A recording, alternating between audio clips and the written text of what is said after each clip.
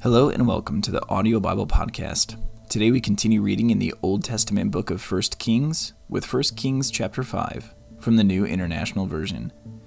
When Hiram, king of Tyre, heard that Solomon had been anointed king to succeed his father David, he sent his envoys to Solomon, because he had always been on friendly terms with David. Solomon sent back this message to Hiram. "You know that because of the wars waged against my father David from all sides, he could not build a temple for the name of the Lord his God until the Lord put his enemies under his feet. But now the Lord my God has given me rest on every side, and there is no adversary or disaster.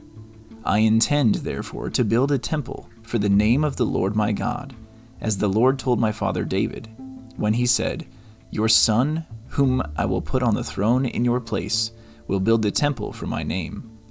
So give orders that cedars of Lebanon be cut for me. My men will work with yours, and I will pay you for your men whatever wages you set. You know that we have no one so skilled in felling timber as the Sidonians."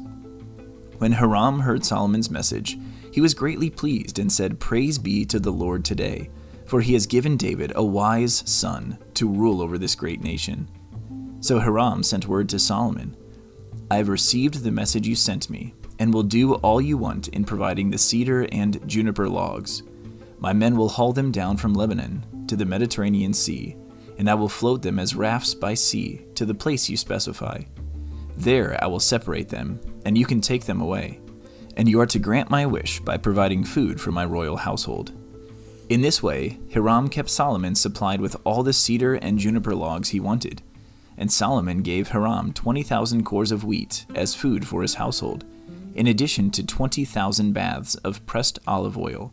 Solomon continued to do this for Hiram year after year. The Lord gave Solomon wisdom, just as he had promised him. There were peaceful relations between Hiram and Solomon, and the two of them made a treaty.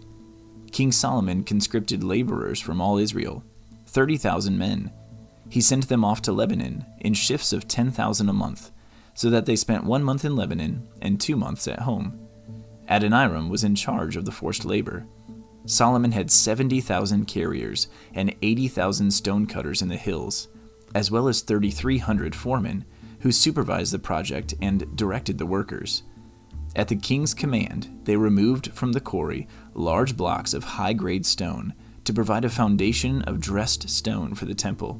The craftsmen of Solomon and Hiram and workers from Byblos cut and prepared the timber and stone for the building of the temple. Thank you for tuning in to the Audio Bible Podcast today. This has been 1 Kings chapter 5 from the Word of God.